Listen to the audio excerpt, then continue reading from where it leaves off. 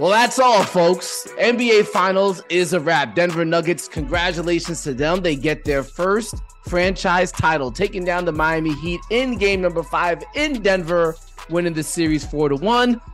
Best believe, Danny, the aroma in the city of Denver, the aroma in the state of Colorado is very, how would I say this? Feels green. Probably smells green. Oh, for In the sure. state, in the And state of then some. Colorado. Yeah, And then and then some. some. With that being said, welcome into Inside the Green Room with Danny Green. I'm Harrison Sanford. We're going to talk about a couple of things. We'll look ahead to some free agency stuff. Obviously, we'll look ahead to what the Heat might be up to now that they've lost in the NBA Finals. But let's give the flowers to where it's due. The Denver Nuggets get the job done, winning their first NBA title. Danny, you've won 3 of them, but the last you haven't won now since 2020, since the bubble. I'm curious first for you, what does this moment feel like as an NBA player watching somebody else win a title? For me at this point, man, first and foremost, congratulations to the Denver Nuggets. For me at this point, I'm just happy to see, some of my brothers succeed and win, like the KCPs, he had a second one, but the guys who were getting their first one, DeAndre Jordan, Jeff Green, Ish Smith, Reggie Jackson. The list goes on. There's a bunch of guys over there getting their first ring. Popeye Jones, Mike Malone. These are guys that I've known throughout the years, played against throughout the years. Got a lot of respect for. Some of them were close teammates, some weren't. But yeah, at this point, it's exciting to see certain guys win, especially guys that come off injuries like Jamal Murray, who tore his knee a year ago. To see guys like that bounce back, and as much as I disliked Golden State winning championships in last year, but you got to root for Klay coming off of injury, back-to-back injuries, and knowing what it means to go through rehab like that for back-to-back summers is not for everybody. Trust me, it's a tough process, a pain in the ass, but it's well worth it when you can come out on top or celebrate something like this and to be celebrated. So big shout out to Jamal Murray, man, and sticking it through. I see the emotions coming out of him, Mike Malone, their whole group over there. So yeah, it's just obviously the competitive side of me is like, damn, I want to be there. I want to play. And if I haven't gotten hurt in Philly against Atlanta, what would that year look like? If I hadn't got hurt last year against Miami, what would that look like? So yeah, the competitive side wants me to be. I want to play. I feel like I'll be in this moment. I think I want to be on that stage, that floor, and try to shine again. And how do I get back there? But the brotherhood, the fraternity side, the friend side is very happy and rooting and happy for other success that's on those teams. Even the guys that lost in Miami, Kyle Lowry, a good friend of mine. I'm happy that he had a hell of a year and they made it to the finals. So yeah, competitive side, I want to be there. I want to get back there. But the brotherhood side is I'm happy for a lot of those guys that get their first championship and some of them their second. You talked about that time you were with Philadelphia. I want to get your thoughts on maybe what Joel Embiid is probably thinking right now at this moment as the Denver Nuggets win 94-89 to win the NBA Finals. We'll get to that in a moment. Let's talk about the guy who Danny, as I watched the celebration, I said to myself, the league is in trouble. Oh, yeah? Because there's a guy by the name of Nikola Jokic. He's very humble and chill. in points, rebounds, and assists during the playoffs. Number 1 in each of those categories. And the man won the title and acted like nothing happened. Got the finals MVP trophy, acted like nothing happened. And you've played with the stoic teammate before, like Tim Duncan, very stoic in his celebration. But I feel like even Tim might have showed a little bit more emotion than Jokic did. What do you say about Nikola Jokic? Did you learn anything new about him as he's gone through this playoff run? No, I think we all, as NBA players in our league, know how nice he is. We know how good and how tough of a matchup, how crafty, how slithery. But I think the world is starting to see and start respecting now. The fact that he's stamped, certified now with that championship.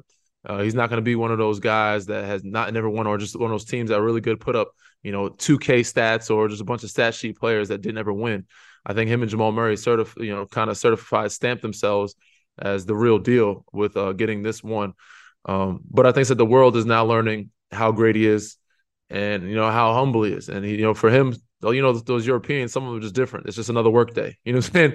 It's not important, and they're good at it. They love to do it, but they love so many other things. He loves his horses, he loves his family. They're celebrating him. He loves his daughter. So he enjoys that time more than probably on the court or with the teammates. I'm sure he enjoys his teammates and on the court and winning and being the greatest. But he's one of those guys. It's another work day, and I'm just at Mike Malone. They didn't have a chance to celebrate yet, and he's like, "Yo, we're not satisfied. We want more." And you could tell by Jokic's demeanor that's kind of how he was carrying himself. Like, this is cool. I may be excited for my fifth one, like Timmy was. Timmy was a little more excited for his fifth one, probably. Really? Toward the end of his career.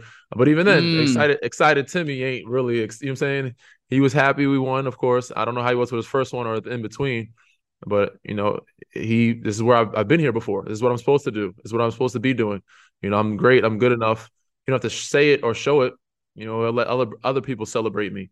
And that's just how he carried himself. And, he was a very successful guy for a long period of time. And I think as you get older, you kind of take it for granted. And I think you realize how hard it is to get back there. And I think when he got his fifth one, that's when he realized, maybe I should take this in a little more. Yeah, you always say it, never too high, never too low, but you expect to get a little bit high for an NBA Finals for a championship, right? Yeah, but I said even me, I think I enjoyed my first one, but I said you don't realize how tough it is to win one or get there until you get back there. Took another 5 years later, and you're like, I'm gonna enjoy this one, and the next one, it was the bubble, so it's hard. But if I ever get back there again, man, you're gonna see a different Danny Green, a very different Danny Green. I hope so. Let's. I want to talk a little bit more about Jokic. All right, so he goes in tonight, finishes the game with let's see here. Let me make sure I get my stats right. 28 points, 16 rebounds, 12 of 16 from the field. I mean, this dude. I think, okay, so we could talk about a million different things about his greatness. Here's what I, as a basketball fan, appreciate the most, Danny. And I think I wonder if there's something else about him that you appreciate the most. I want you to, if you can't identify the most thing you appreciate him for as a basketball fan.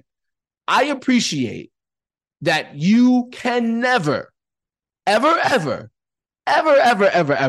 get away with having a small person guard Nikola Jokic. If a small is behind him, it is going to be a layup, or you're going to send a double, and somebody's going to somebody's going to get a good look from the outside. He's never going to bail you out. But even if he has to take 8 dribbles, he is never going to bail you out, and that is a rarity in this NBA. And to your point, and the same thing that I appreciate, it's kind of go hand in hand. I think it's just his maturity and his patience. He doesn't let anybody speed him up. He doesn't let anything change how he operates or moves. Doesn't matter how big the stage is, how bright the lights. You send double teams, triple teams, single coverage, small guy, big guy. He's going to take his time, take his dribbles, and he's going to operate the way he operates. And he said he's going to take 8 dribbles, he's going to get a bucket, or he's going to find somebody, regardless of how it is. He's not like, oh, let me get excited because I got this little guy on me and try to rush it and screw it up or get surprised by a double team. He takes his time, man. And I appreciate the fact that he said he's a very humble player, but he doesn't let anybody change or speed him up. Yeah, it's tremendous. And I'm thinking to myself now, and I made a little list, Danny, of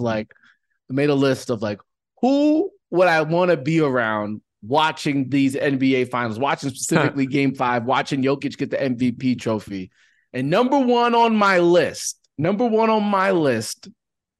was Joel Embiid. Obviously, the MVP debate has been going back and forth for the past 3 years. They've been compared left and right. And, Joel's been one of my favorite players. I like the way that he develops his game every year in terms of his offensive abilities. And I think a lot of that reason because Ben refused to develop his game. But that's another story for another day. I won't comment. But Joel, the thing I've always appreciated about him, again, he's come back every year with something new. Mm-hmm. And if I'm Joel Embiid, I think this might be the first time that I say, I know I can score. Face up, step back, shoulder in your chest, jump hook. It's time for me to become a better facilitator of the offense and using more than just my scoring to get people involved. Jokic is creating assists simply by the width of his shoulders. He's just getting people are totally blocked out from trailing people on the little dribble handoffs. Like, he's creating so much just by being present and being willing to let other people shine. And for me, at least as a viewer, you could tell me if I'm wrong, it always felt like Joel was always intent on scoring and waiting for you to then double team, and then maybe he would consider passing. Whereas Jokic's scoring is the last resort. So it's like a different mindset between both are great, obviously, but it's like a different mindset. And obviously it empowered the Nuggets to win an NBA title. I agree in most of the sense and disagree in part of the sense. I know Joel is thinking this is the biggest motivational tool he'll ever get to winning a championship. I know how he feels when it comes to certain people in his generation, or his era, or compared to in his category at his age. He does not like anybody having one up on him. So the fact that Nikola got there first and got one, there's nothing else more that can drive him to try to get one. I also think that he watches this, looks tape, and I hope that he studies it. And I don't think it's more so scoring second, because you don't have to be that. I think Nikola still looks to score, but he plays the game the right way and just feeds off of what the defense, not giving him, but what he reads and making the right reads. Joel does it at times. He's gotten better with it. This past year, I've seen him have more assists. But like you said, I think it's a secondary thought instead of just like, this is what is happening. This is what is open. I think it's more so of him reading and seeing the blueprint of, I need my teammates to help me. And how do I get that? I have to make them better. So I think his next step for him is it's not about passing and scoring. It's just, how can I make my teammates better? Because you can do that in both ways. You can find ways to score, or find ways to get them open, find ways to be productive or be a decoy, or find ways to impact the game in many multitude of ways, offensively and defensively, and help your team win, and trust your teammates to help you win and to build confidence in them and to get the right pieces around you. He's the type of guy that, Ben Simmons doesn't want to play. All right, I'll play point guard. F it. No, you got to have a point guard. He's more working on 3-point shooting. I'm going to shoot threes. Like, I'll do everything. Like, you're good enough to do all those things, but it's hard to do it by yourself for 48 minutes, especially in a playoff series when a team is keying on you. You need help. So you have to have and trust those guys to have that help and to encourage them and build that, what Nikola has done over the years with the MPJs, the KCPs, the Bruce Browns, the Christian Browns, and allowing them to be themselves and trusting them when the time matters. They throw that zone out there, I'm going to find my guys. Jeff Green, his Christian Brown going back door, getting layups and making guys better. So when that stage does happen, it's not surprising them. They're not shocked by it. I think Joel tries to make the play when it's too late at that point. It's like, these guys are not even used to getting the ball in this spot. They're not used to you even passing it at this point. Like, you'll pass it when you're triple teams, like, oh, damn, okay, now he's passing it. But if they're used to catching it in pockets and spaces that they're normally, when it's open, when it's the right play, they'll be full confident and ready to go and ready to help you when you play like consistently, for 48 minutes throughout the whole season. So I said, I hope he takes this, and I know he's going to take it as motivation, but I hope he takes, a page out of this book to see, like, you know what? I need my teammates' help, and how can I get them to be better? How can I encourage them? How can I make them better?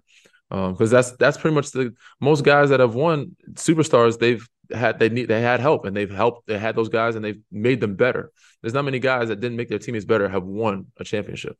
Yeah, I mean that is well said. I think it's, again, I've loved Joel Embiid's offensive game, but as I've watched more and more of Jokic, you understand why Jokic won 2 MVPs. Obviously, these guys are both skilled, but at a certain point, it's not about how much skill you have. It's about the leadership capabilities, the IQ. And not to say that Joel is not a smart basketball player, but there's this different level. There's clearly an elite Hall of Fame level of basketball comprehension that Nikola Jokic has. And he's been exuding it throughout the entirety of these playoffs. And congratulations to him. He is an NBA Finals MVP. I will say this, though, Danny, another person that I thought that I would love to be hanging out with during these NBA Finals, particularly during Game 5, watching Nikola Jokic win Finals MVP, was Steven Adams' agent.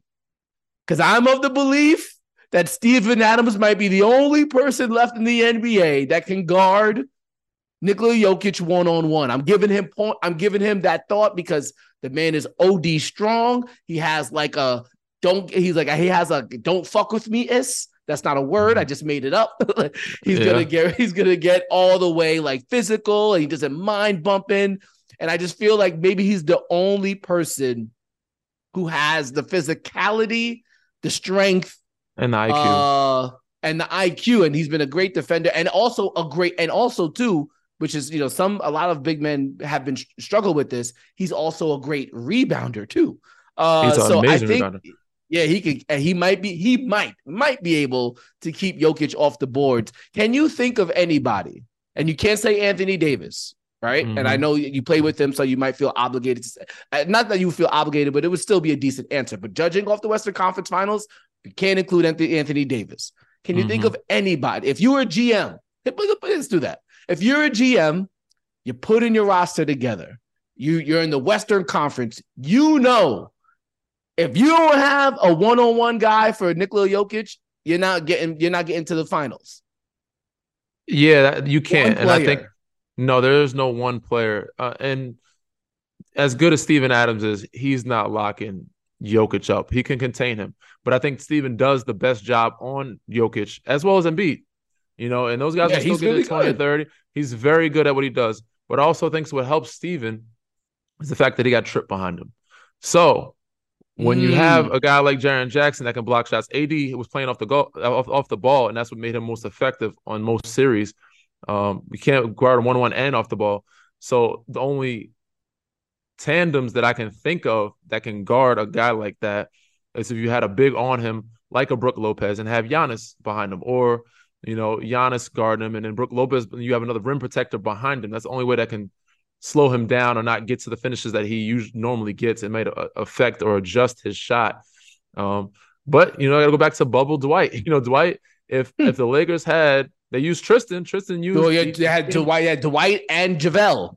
and they had AD as secondary defender, or AD with Dwight and JaVale behind him. So you need somebody to body him and a second defender behind him to be able to come over and block shots or alter shots and keep him off the, he's great at tap, keep him off the glass. So you need tandems to stop him. There is no one-on-one situation stopping Nikola Jokic.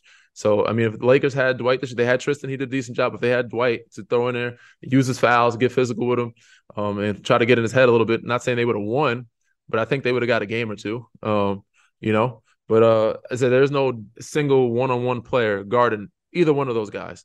But Steven Adams is the guy that does the best job that I've seen so far.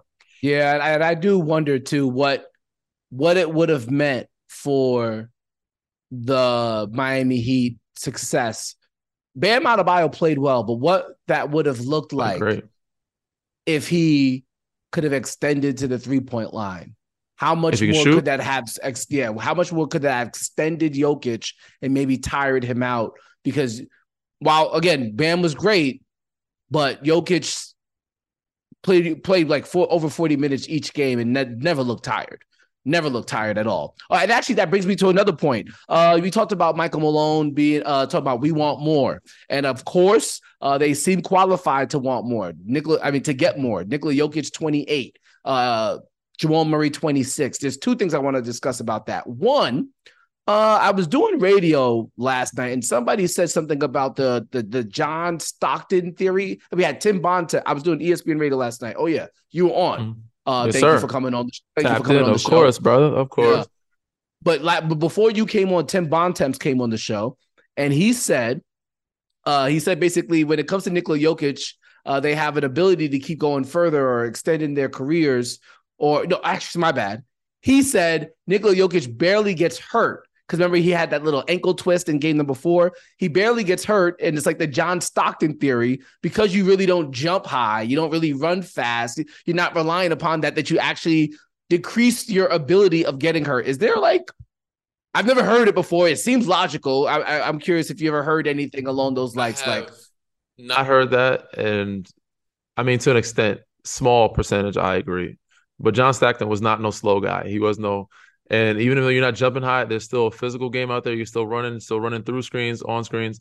But if you're not jumping as much or as high, yes, you're more likely to save yourself some injuries. But I mean, maybe 20 to 40%, not a high percentage of that happening because of your unathleticism.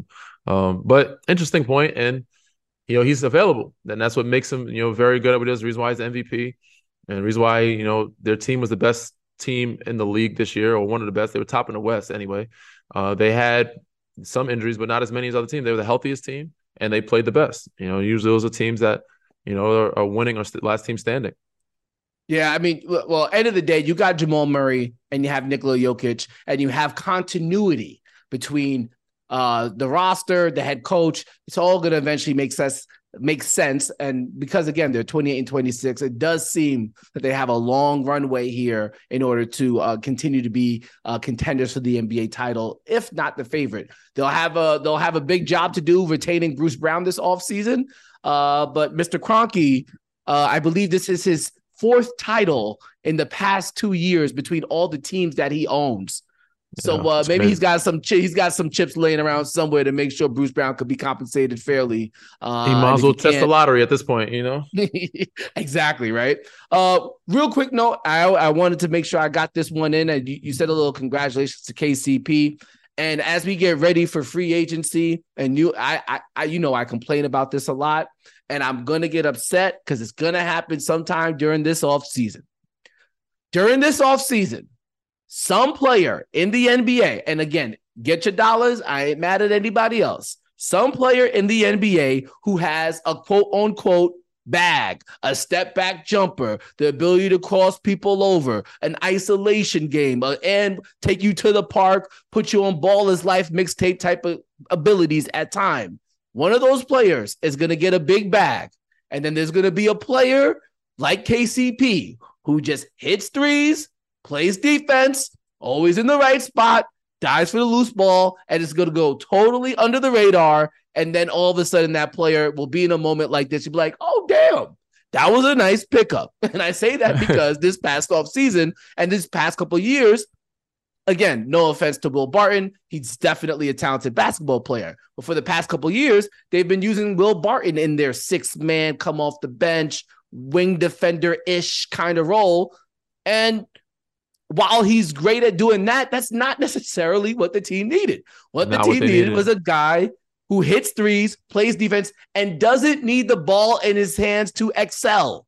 And I don't understand why every single offseason we see these signings, or we see teams trade for these 21 point per game scorers who shouldn't have the ability or shouldn't be allowed to even try to score 21 points per game because they're taking shots from the better players.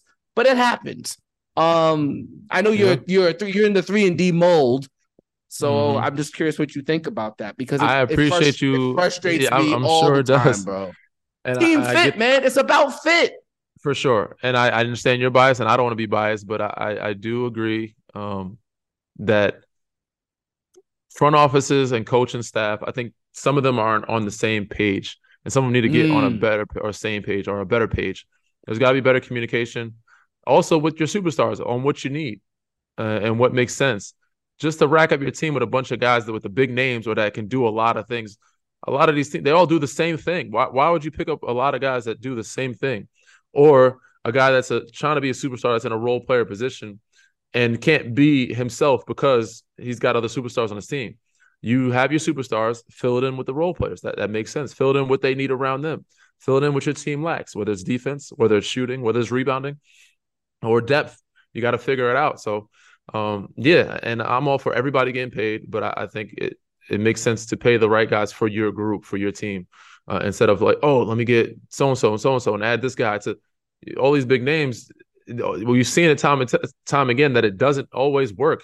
We've seen it happen in Brooklyn. We've seen it happen in some other places as well. But obviously, they never had a chance to stay healthy and be well together with James, Kyrie. Happened in L.A. when they picked up Westbrook. Happened in LA. It's happened a lot of places. And there's no shade to in both LA. The Clips. It's happened in a lot of places, man, where they picked up a lot of people with names, and it just didn't work out the way people expected it to. And some people, basketball people that know the game could see it a mile away, and you're shocked when it doesn't work. I was like, everybody in the world saw that wasn't going to work. Why did you think it would? And by that time, it's too late. But it's going to be an interesting summer. I'm excited to see who goes where, what moves are made before and after draft. Who picks up what.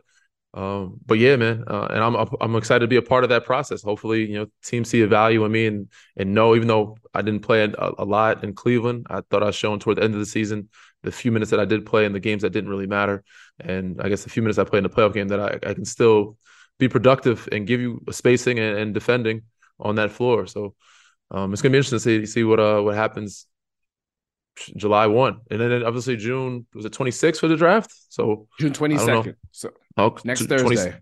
is it? It's the 22nd. Mm-hmm. Okay. Yeah, It's so your you're boy's right. birthday. It's crazy. It's right around, yeah, right around the corner. Right around the Yeah. corner. I'll be out the country. Yeah. Just because somebody can score 18 points a game doesn't mean they are worth $18 million a year. Those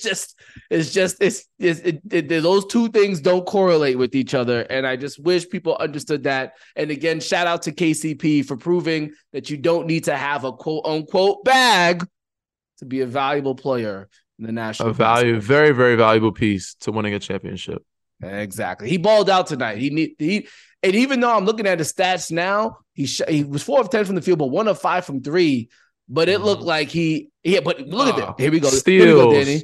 Rebounds, stuff that doesn't show on the stat sheet. 2 steals, 3 blocks. He had more than that, Massive. honestly. Like, he had deflections they didn't give him a steal for. They had, a bunch of other game-winning plays that matter. Even said Michael Porter Jr. didn't shoot well, but winning plays, offensive rebounds, putbacks, tip-outs. I mentioned a guy like Kyle Lowry, who, a lot of his stuff doesn't show on the stat sheet. The big plays he made to give him extra possessions, whether it's charges and tip-outs. But yeah, those guys are really valuable pieces, and you need them. And they do stuff that does not show up in the stat sheet that win you games. Yep.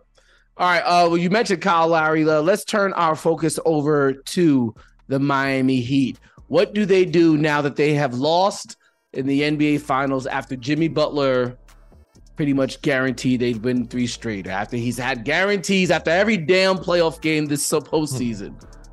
And we'll also talk about his comments about the Hall of Fame as well. I'm upset with. We'll get to that. We'll get to that. We'll get to that. I know you're not happy with the guy, but this was a successful season for Miami. One more. We got to. Let's take it to break, and then we'll talk about Jimmy in a moment.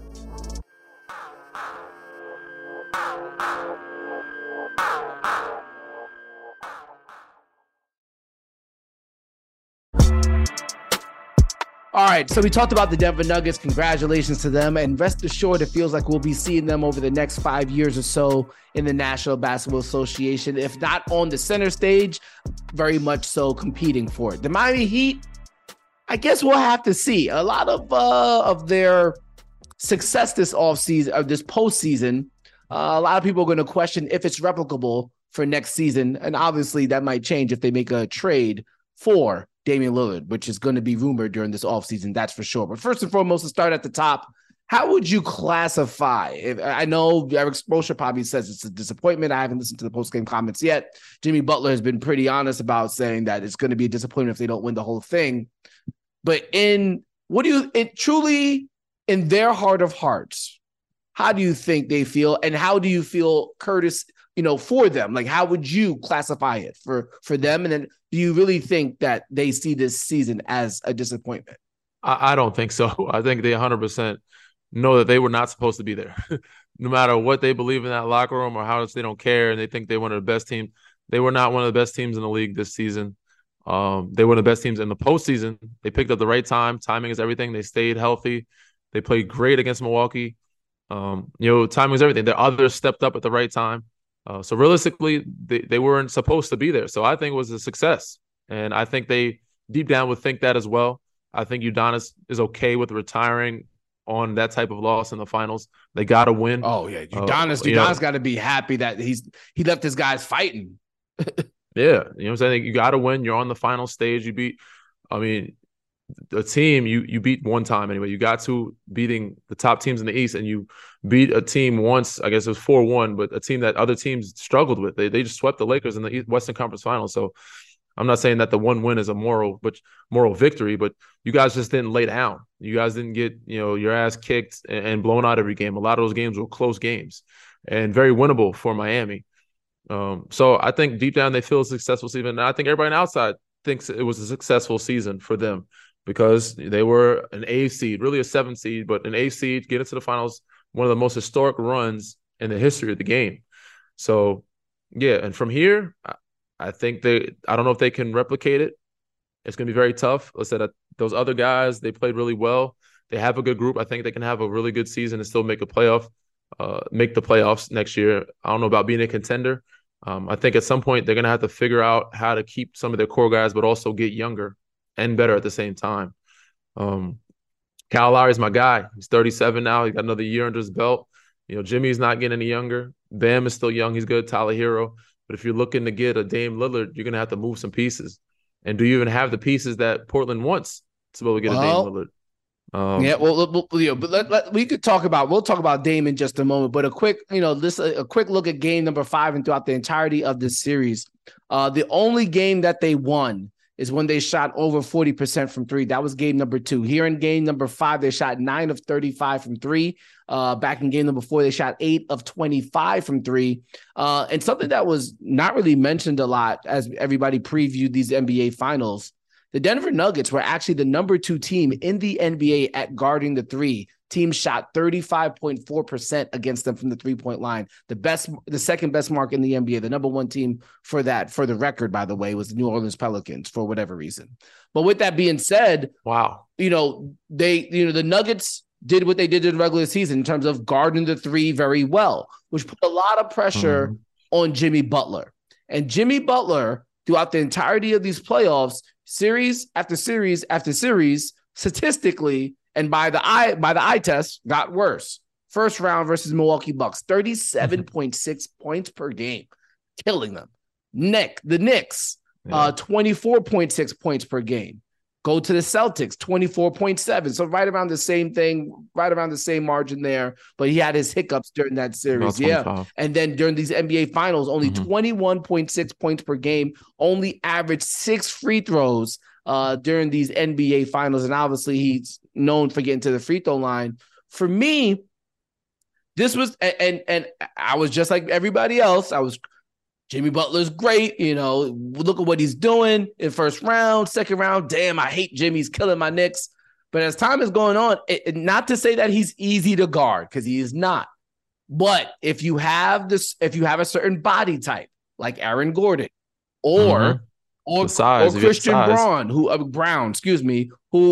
he's a rookie, but he looked like he'd been in the weight room. He's got size. He's tall enough. He's tall enough, and he's got size. You got the size and the foot speed, the size and the foot speed to be able to stay with him. It makes it difficult, which is hard to find. And not everybody's that size and can slide as well as Aaron Gordon and Christian Brown. The discipline. This is really where it comes in. The discipline not to fall for the Jimmy but not foul Butler pump fake. Because once you saw it during game 5, a lot of the time he would drive into the paint, pump fake, nothing to do. I'm going to pass it to somebody else. Or we're just driving to the paint, and because he's not a great shooter, doesn't always have an elite level of confidence. And you know that you've played with superstars before. Sometimes superstars have irrational confidence. Like, I'm just going to shoot the ball whenever, doesn't matter. Jimmy doesn't have that to his, again, he's a great player, but he doesn't have that irrational confidence that you usually would see from a leading star on an NBA Finals type of team. I find myself just conflicted with Jimmy because he's led the team to do great things, and he seems like a leader of the guys. But at the same time, I don't necessarily know if his skill set is what's needed or what can carry you to an NBA title because of his limitations when it comes to shooting, or rather yet his inability to, again, have that irrational confidence in his ability to score whenever it's needed or whenever he wants to. Mm-hmm. Well, I think it's pretty obvious. He's a very good player. He's a great player. And I think a lot of people spoke on this on every platform. Can you win with him being your number 1? I think it's a possibility, but I think it's very slim. I think Jimmy is more of a guy that can, be your Draymond, as a, third or fourth option. He can score with him. He said he's getting older now. Maybe when he was younger, he could have been a little bit, number 2, 3 option. As a number one now, I think it's going to be tough. I said as he gets older. He said because if you have the body type and the discipline to just not, get him to the free throw line, it's going to be tough for him to score and be a factor. I think what helps him is when he can be a number one, the way he does it, and when be a number one, if he has Tyler Hero and other threats around him to where he's not focused on as a number one, but he is still the number one option. So him handling the ball and having Tyler Hero on the wing, having Duncan, or certain guys that can score in the wing, that can play, Bam, playing at a high level. When the focus is not Jimmy, it's easier for him to be the number one that he is. When they had their offense where you're chasing shooters, you're taking Duncan Robinson, Max Strus, Gabe Vincent, all these guys, and Jimmy still gets his 30. The reason why he gets his 30 is because the focus is not on him as the number one. When the other guys aren't playing well and you could focus on Jimmy and playing him, it's much harder. But if you have other guys that are all-stars, if you pick up some other superstars or whoever it may be, to make him the number three now, the game is way much easier for him. And then, of course, he can be himself and be even more efficient and more effective. So, I mean, I don't disagree with these platforms. I do think it's possible. But I agree that the fact that, him as getting older and being the number one option, it's going to be very hard to win championships because he's not your natural go get you a bucket off of a one-on-one ISO type of game. He has to play off, DHOs and pick and rolls, or savvy and get to the free throw line, or play in the post and try to draw a foul. That works, but for so long, in certain series that's going to wear on him, and teams are going to be smarter and more disciplined. They're not going to give you foul free throws every time. Even though he's still effective in doing it and still, somehow gets them. It's just not the game. It's not a game that is the formula for successful championship basketball. Yeah, he's definitely not a quick strike offensive player, and sometimes you definitely need that. He also, again, Jimmy was on the verge of getting, for lack of a better phrase, crucified on NBA Twitter, because at one point he was 2 of 10 from the field, and it looked like every time he was driving to the paint, he wasn't driving to score, he was looking to pass. He got saved. Mm-hmm. Then he had the 12 points in the fourth quarter by hitting that three, and then getting fouled on the 2 threes and getting fouled on the 3-point line. That really saved. If that sequence did not happen, I'm sure Tuesday morning, sports radio, sports TV will be talking at Jimmy Butler's expense for sure. Now, because he had that moment there, because I think we've all looked 12. He's ran off 12 or 13 straight, right? It was 13 straight points. He's their last 12 points, maybe 13 something like points. that.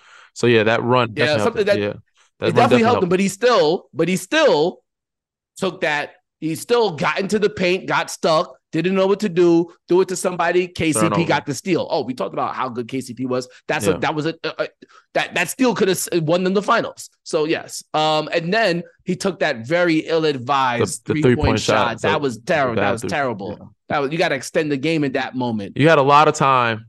You could have made a play, and that's at least drive and kick for a 3-point shot.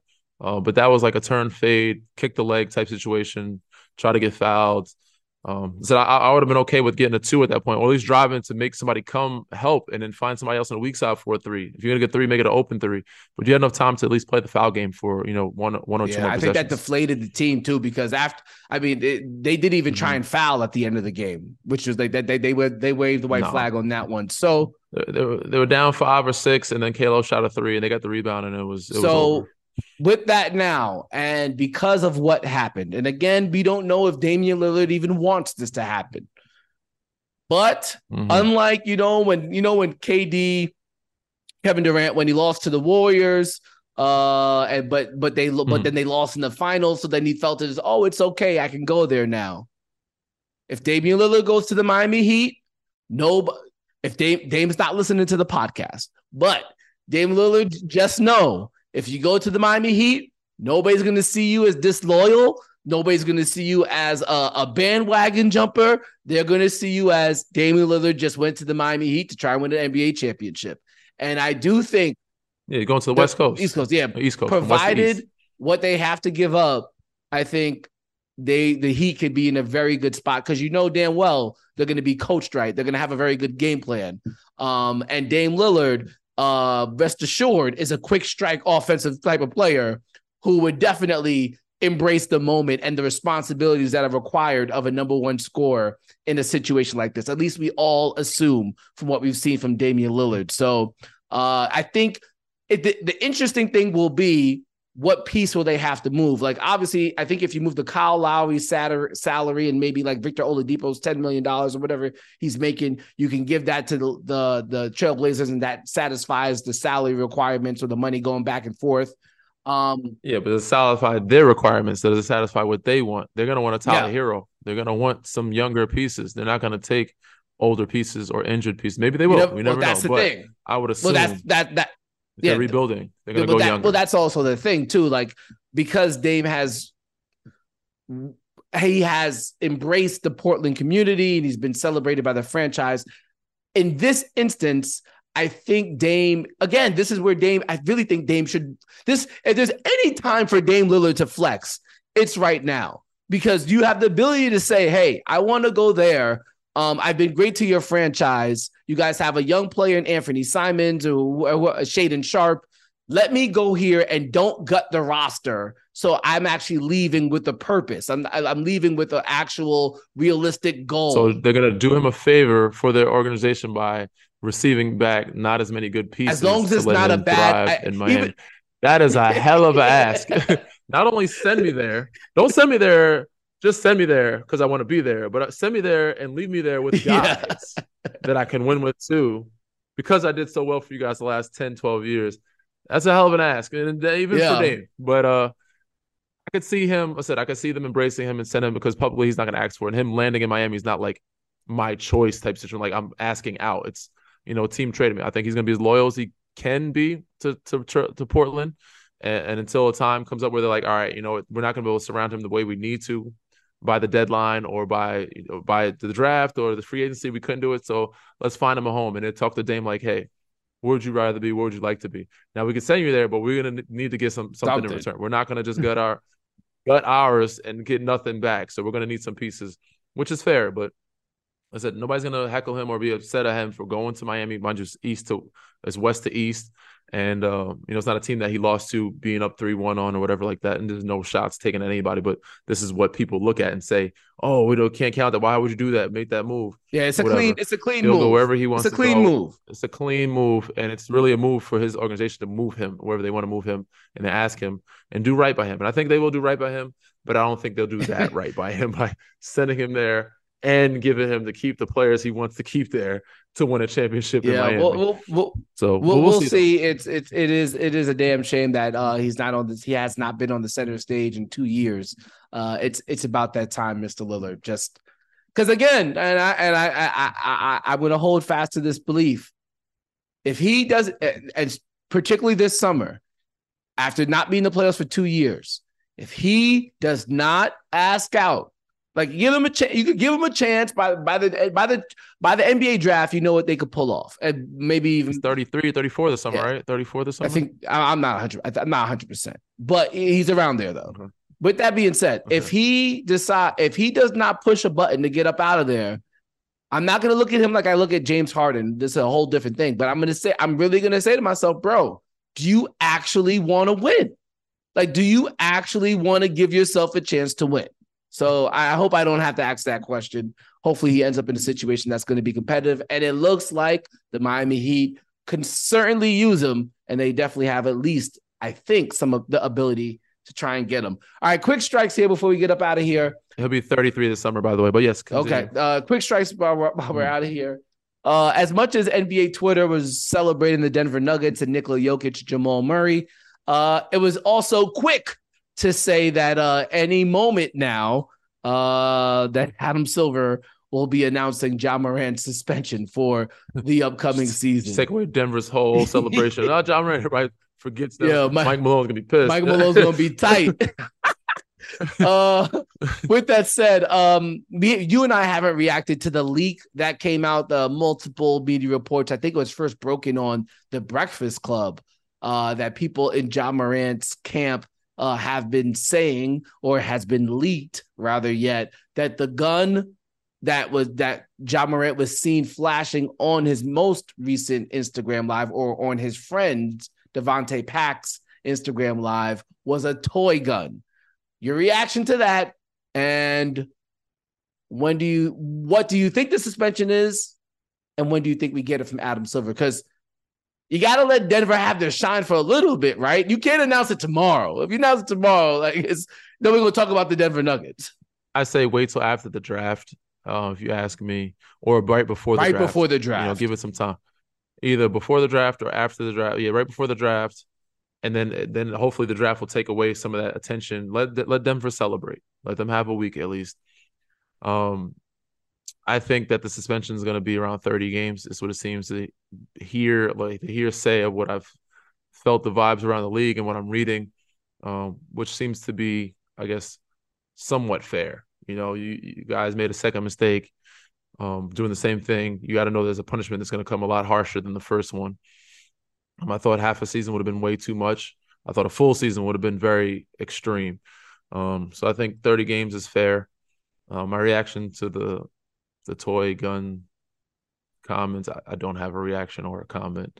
I'll leave it where it is, regardless of the fact, toy or not, it's looked at in a bad light. This punishment's coming. Hopefully it helps. If it was a toy gun, hopefully it helps that it's not as many games, as I am rooting for him. He was a brother of mine, did share a locker room with him. I want to see him do well. I want to see his team. I feel bad for the guys in the locker room, all the questions they get, because I'm not even in that locker room anymore, and people are always, yeah, what's going on with Ja? What's going on with 12? Can imagine the questions that they're getting. And to start the season without one of their leaders, one of their all-star players, and have to play 30 games without him and have to make up for that time and try to be a playoff team. 30 games can change your whole season, and change how some of those guys eat, how they get paid, how they play. Go. So I feel for most of those guys when it comes down, and I hope Adam Silver has taken that into account too, and not penalizing the team as much for one person's action, even though that's not how it's looked at, and it's not going to change how his decision is made. But yeah, man. Other than that, I have no comments, and I just hope for the best for him. It makes me think of the time when you were in Philadelphia and Ben Simmons was doing his Ben Simmons thing. By the way, Ben Simmons, nobody wants to see you on Instagram right now. Okay, that's besides the point. But has he been posting on Instagram or something? He's back with the bullshit again, bro. He's back with the bullshit. Oh man. Anyways, okay. But when Ben was gone, like I didn't have to be a quote unquote insider to know that you or Georges or Tobias or anybody else on that team had the right to be mad at Ben Simmons, because his lack of participation was impacting your performance, and your performance impacts your dollars. 100%. So 100%. What Ja has to realize here is that he runs the risk of creating resentment among his teammates. For example, and this is not true, but I'm giving an example. For example, thankfully, it's not him sitting out on his own, but yes, it can happen. Yeah. For example, go ahead. Example. If I'm Desmond Bane and I'm trying to make all NBA team, right? If I make all NBA team, I'm eligible for bonuses in my contract. All of a sudden, I'm not making all NBA team because now I got to run backup point guard when Tyus Jones comes to the bench, and now I'm not getting as many catch and shoot opportunities. I'm Jaren Jackson. I want to be an all-star again. And it's going to be really hard for me to be an all-star again and potentially get a bonus from some sneaker company or some endorsement deal because you're not around, Ja Morant. And now every look I take is a lot harder.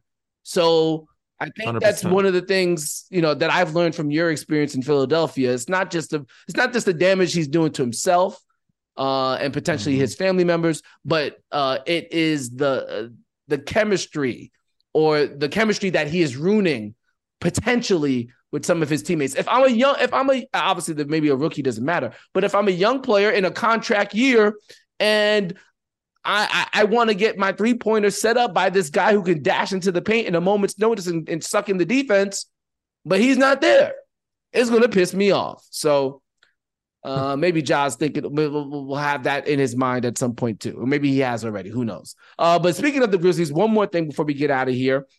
The Toronto Raptors have now wrapped up their head coaching search, hiring Darko Rajakovic, who's been the assistant there in Memphis. And since you spent time in Memphis, and I know we still have listeners in Toronto, Can you tell the Yes, we Toronto do. Raptors fans what they're getting in their new head coach?